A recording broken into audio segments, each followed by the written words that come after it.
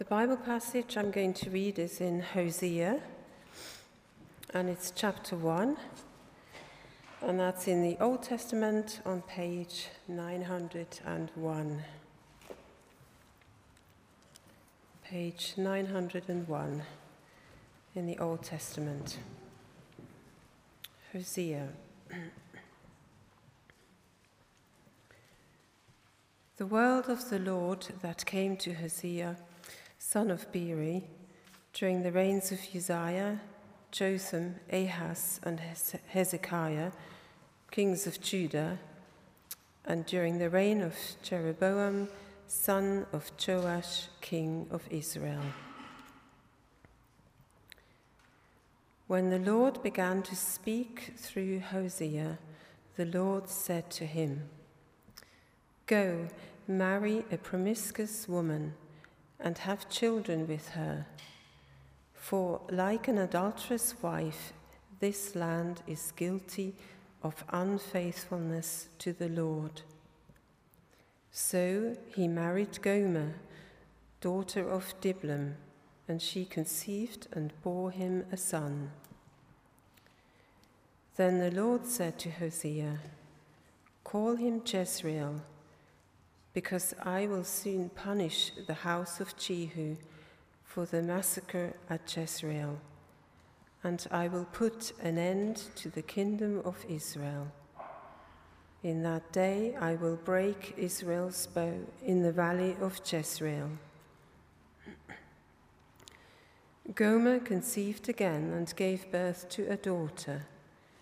Then the Lord said to Hosea, "Call her Lo-ruhamah, which means not loved, for I will no longer show love to Israel, that I should at all forgive them. Yet I will show love to Judah, and I will save them, not by bow, sword, or battle, or by horses or horsemen, but I, the Lord their God, will save them." After she had weaned Lo-ruhamah, Gomer had another son. Then the Lord said, "Call him Lo-ammi, which means not my people. For you are not my people, and I am not your God.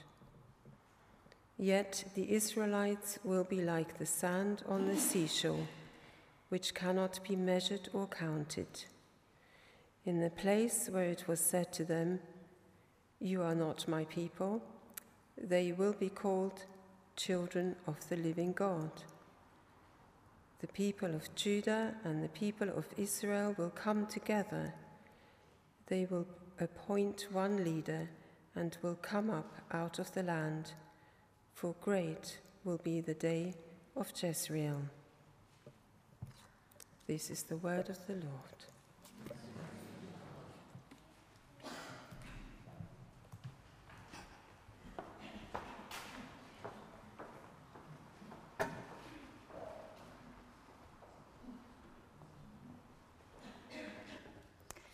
Good morning. So I've been on 2 weeks placement here at St Swithin's, and it's been lovely getting to know some of you better. And this morning, if the AV had been working, I would have introduced you to a member of my family. I would have introduced you to Arthur, who was a dog that we had for 6 years. He was named Arthur because he had R for front leg. He was born without a front paw, and it was my brother's idea that we named him Arthur. Anyway, my relationship with Arthur, I think I was pretty faithful to him, and we're talking about, as Tim said, God's faithful love today. I'd feed him, I'd walk him, I'd buy him extra treats, I'd take him to the vets when he needed to go to the vets. I mean, you even go behind the dog picking up his poo. I think that's a pretty faithful relationship. So I was very faithful to Arthur. Arthur's approach to faithfulness in our relationship was a little bit different. Arthur absolutely loves people. So in many ways, you could say he's man's best friend. But Arthur is faithful to who he thinks he's going to get the best deal from.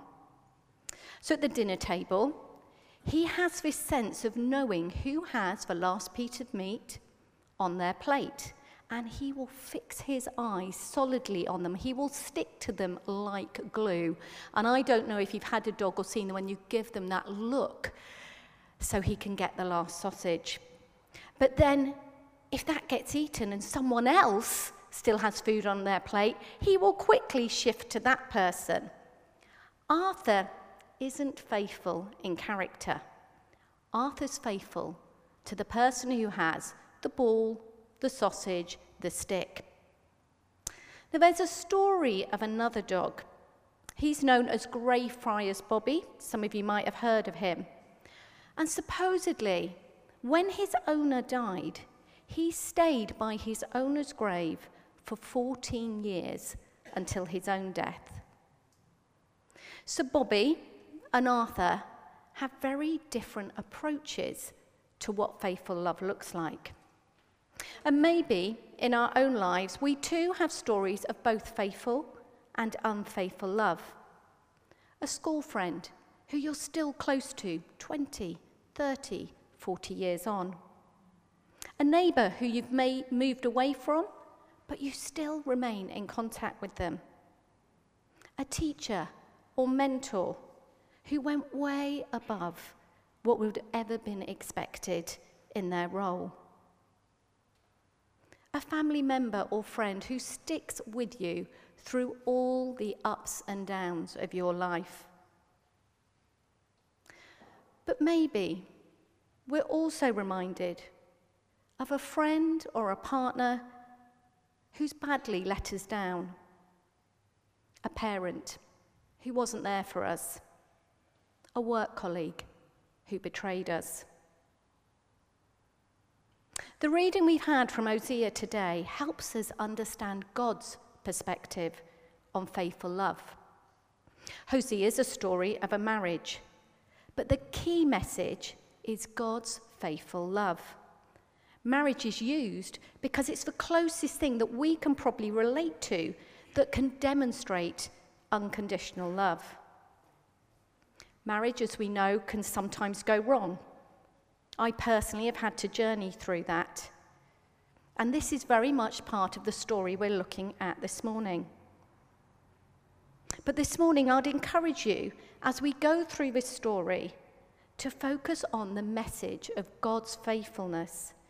The key message of Hosea is his extraordinary and unrelenting faithful love for his people, for you and for me. The story of a failed marriage is what God uses to help us understand this truth. So let's look at the story. Hosea's a young preacher, a prophet. That's a messenger from God. And he's told to marry a woman known as Gomer. She's not any woman, though. She's known as an unfaithful woman. In chapter 1, verse 2, we read, "Go marry a promiscuous woman." Hosea is told to give his love to someone with a roving eye. Can you imagine what the people around him would have said? What his family would have felt about the impending marriage? The gossip that would have surrounded him. Why would God, faithful God, ask someone to marry an unfaithful person? Well, the answer is also given in that same verse. For like an adulterous wife, this land is guilty of unfaithfulness. The people were living lives that were completely and utterly unfaithful to God.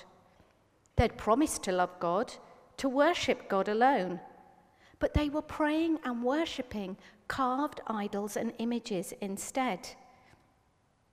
They were praying to them for their crops to grow, yet forgetting it was God who created the crops themselves. They'd forgotten God provided their water and food in the desert, that God had remained faithful to them. God's people had forgotten their God, though. God didn't abandon them. Instead, he amazingly takes it upon himself to call them back by getting Hosea to act out what's happening here in reality. Now, prophets usually would have spoken out their message simply using words, but things had got so bad, words weren't working. The people weren't listening. It's a little bit like a story of a husband and wife on a car journey. Maybe you've been there. The husband's navigating for the wife. They came up to a junction in the road. The husband has clearly told his wife at this junction she needs to turn right. But as they come up to this junction, his wife continues straight across. The husband's feeling just a little bit frustrated, maybe some of you have been there, and very firmly tells his wife, at the next junction, you have to turn right. Unbelievably, at the next junction, she still goes across. We can imagine how frustrated the husband's now feeling, and maybe some of you have been in a similar situation. In the same way, the people weren't listening to God's warnings about their unfaithfulness. They weren't changing their direction. They weren't changing their ways. Maybe they thought they could get away with saying one thing and then doing another. I wonder if that's something we too can relate to. We do or say something that really we don't want to do, but we seem to keep on doing it. In Romans 7:19 it says, "For I do not do the good I want to do, but the evil I don't want to do, I keep on doing." There's that age-old saying that actions speak louder than words. And this was very much the case here. If you think of an employee who keeps arriving late for work, verbal warnings may be given to no effect. But if you deduct the loss of hours from their wage pack, if you make it a requirement that they have to stay on late to make up those hours, suddenly they realize you're serious. Tough situations require tough measures. So God tells Hosea, marry a woman who is unfaithful, so the people can recognize their unfaithfulness to God. Hosea obeys and marries Gomer. And I wonder if at this point he believes that because he has obeyed God and done what he said, that their lives would be blessed and happy. When we follow God too, when we try and live a life that honors him, sometimes maybe we too think that that will bring us blessing and joy. Sadly, for Hosea this wasn't the case, and maybe for us that is true too at times. At the time, I personally felt that I needed to commit to training to be a vicar. This was a time when my son had a really tough breakup with his girlfriend. My daughter couldn't secure any housing where she was living or any work. And my own health issues got increasingly worse. Everything seemed to be falling apart at a time I was trying to follow God. But it's at these times that something much deeper is often happening. It's in the tough times that faithful love learns to grow. A marriage covenant isn't nullified when things get tough. A marriage covenant is supposed to be the assurance of faithfulness, particularly when things get tough. As we go on through the story of Hosea and Gomer, we see that Gomer quickly drifts back to her old way of life.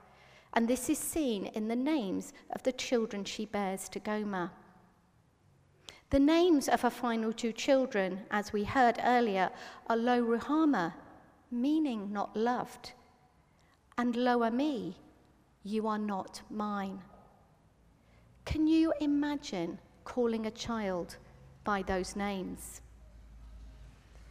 Earlier on, in Isaiah 43, we read, "The Lord says, He who created you, do not fear. I've redeemed you. I've summoned you by name. You are mine." So these words that Hosea gives his children are in stark contrast to the faithfulness that God names us and calls us to. The people had shown such unfaithfulness to God that they'd severed this truth of his faithfulness. They'd cut off their sense of belonging, like a child who disowns their inheritance. Hosea, knowing Gomer's unfaithfulness, though, still refuses to leave or divorce her. He chooses to remain faithful to her. If we stopped here in the story, surely that alone would be a powerful enough picture for us of what faithful love looks like. Well, for Gomer, it wasn't. She still wasn't compelled to be faithful to Hosea. In chapter 2, we read on that she chooses to leave him. In verse 5, it says, "I will go after my lovers who give me food and water, wool and linen, olive oil and drink." But Hosea still loves Gomer. He won't forget her. We read on that Gomer passes from man to man, finally ending up with a man who cannot even provide her basic needs for her. So what does Hosea do? Does he say, "Ha, see, you've got your just desserts, Gomer"? Does he revel in her downfall? Is he delighting in the people's gossip? "See, Hosea, she's got what she deserves now. You deserve so much better than her." Would he feel vindicated that her humiliation is completely in public for everybody to see? No. In verse 9, Hosea responds by going out of his way to provide for all of Gomer's needs. He provides the food, water, wool, linen, oil, and drink. He ensures all of Gomer's needs are provided for. But what is highly likely is he would have had to do this through the man she was now living with. He'd have had to go to the man that had taken his own wife and say, "Here, can I offer you money to pay for all of Gomer's needs?" Can you imagine what that must have felt like for him? What was the depth of his love for Gomer that would lead him to such a humble act? Gomer doesn't even acknowledge this.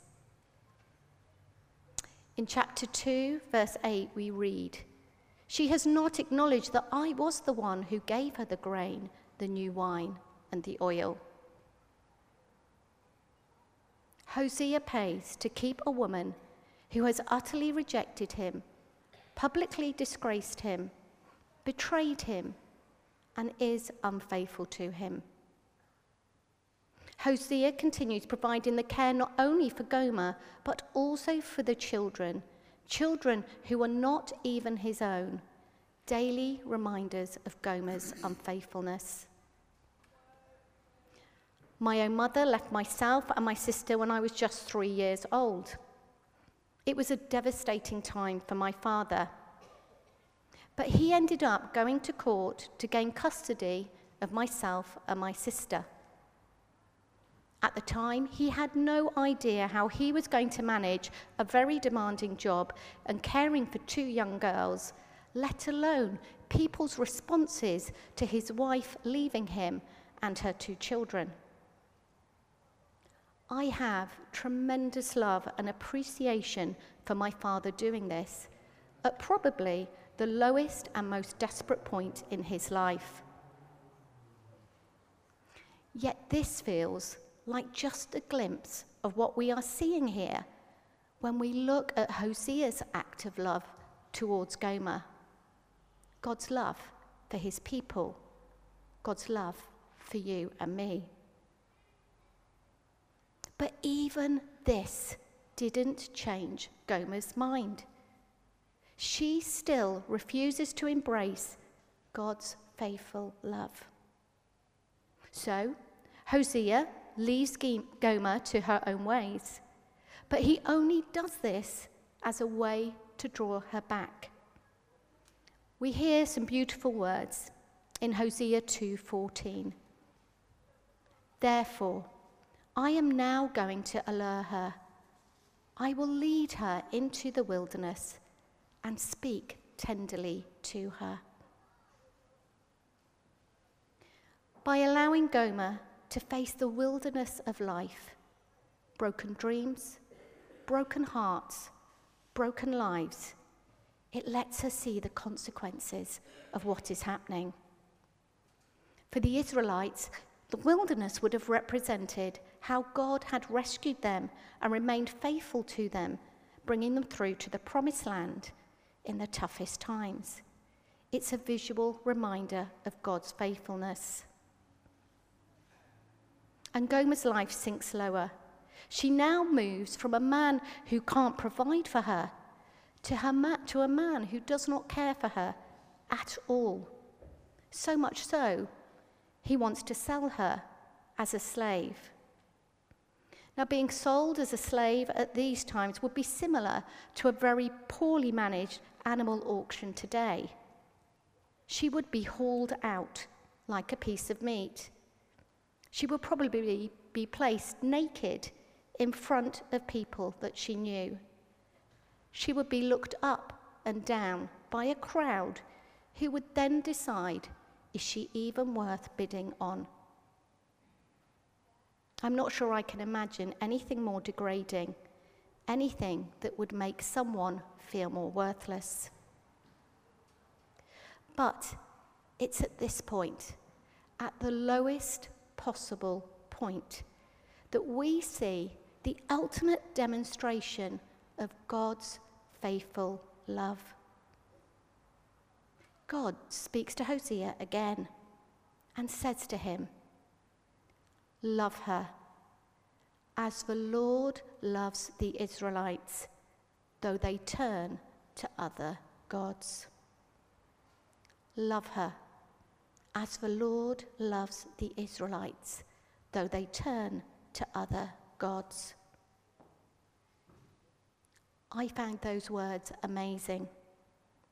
God is more interested in assuring Gomer of his love for her than any of her past unfaithfulness. So Hosea acts out what God calls him to do again. He walks into that crowd of people at the auction. He walks through the people who thought Gomer was worth nothing, who were happy to see her downfall. It was what she deserved. And he comes face to face with Gomer. We don't know exactly what happens. But I imagine that he looks at her, and it's not a look of judgment. It's not a look of condemnation. It's not a look of disappointment. It's the purest and most sincere look of love that she has ever known. A look that completely assures her that he still faithfully loves her. I imagine that he covers her naked body with his own clothing, giving her back her dignity and her worth. And in front of everyone, we read that he pays the price to take her back. He will pay whatever it takes to allure her back. Other men had used her, abused her, rejected her over and over and over again. But Hosea, acting in the way he does, places such a worth on Gomer that in many ways it is beyond human understanding. There's a well-known Christian author called Francine Rivers who has written a book called Redeeming Love. Redeeming Love is a contemporary and modern version of the story of Hosea. It's focused on two characters, Sarah, who represents Gomer, and Michael, who represents Hosea. There's a moment in the story where Sarah thinks about all the things she has done, all of her past unfaithfulness. She feels unworthy, unclean. In fact, she feels more comfortable rejecting love than embracing it. And in this moment, Michael sees this, and then he gently says to her, "Love cleanses, beloved. It doesn't beat you down. It doesn't cast blame. My love isn't a weapon. It's a lifeline. Reach out, take hold, and don't let go of it." In many ways, this is a picture of what God is saying to us. He wants us to grasp on to his faithful love and never let go. Whilst I've been training this past year to be a vicar, there is a lot of theology teaching, which doesn't always come easy to me. But one of my tutors told me a really helpful thing a couple of months ago, and it's really stuck with me. She said, "You can learn all the theology of the Bible, church doctrine, church history. But the most crucial thing you have to grasp while you're here is the immeasurable depth of God's love for you.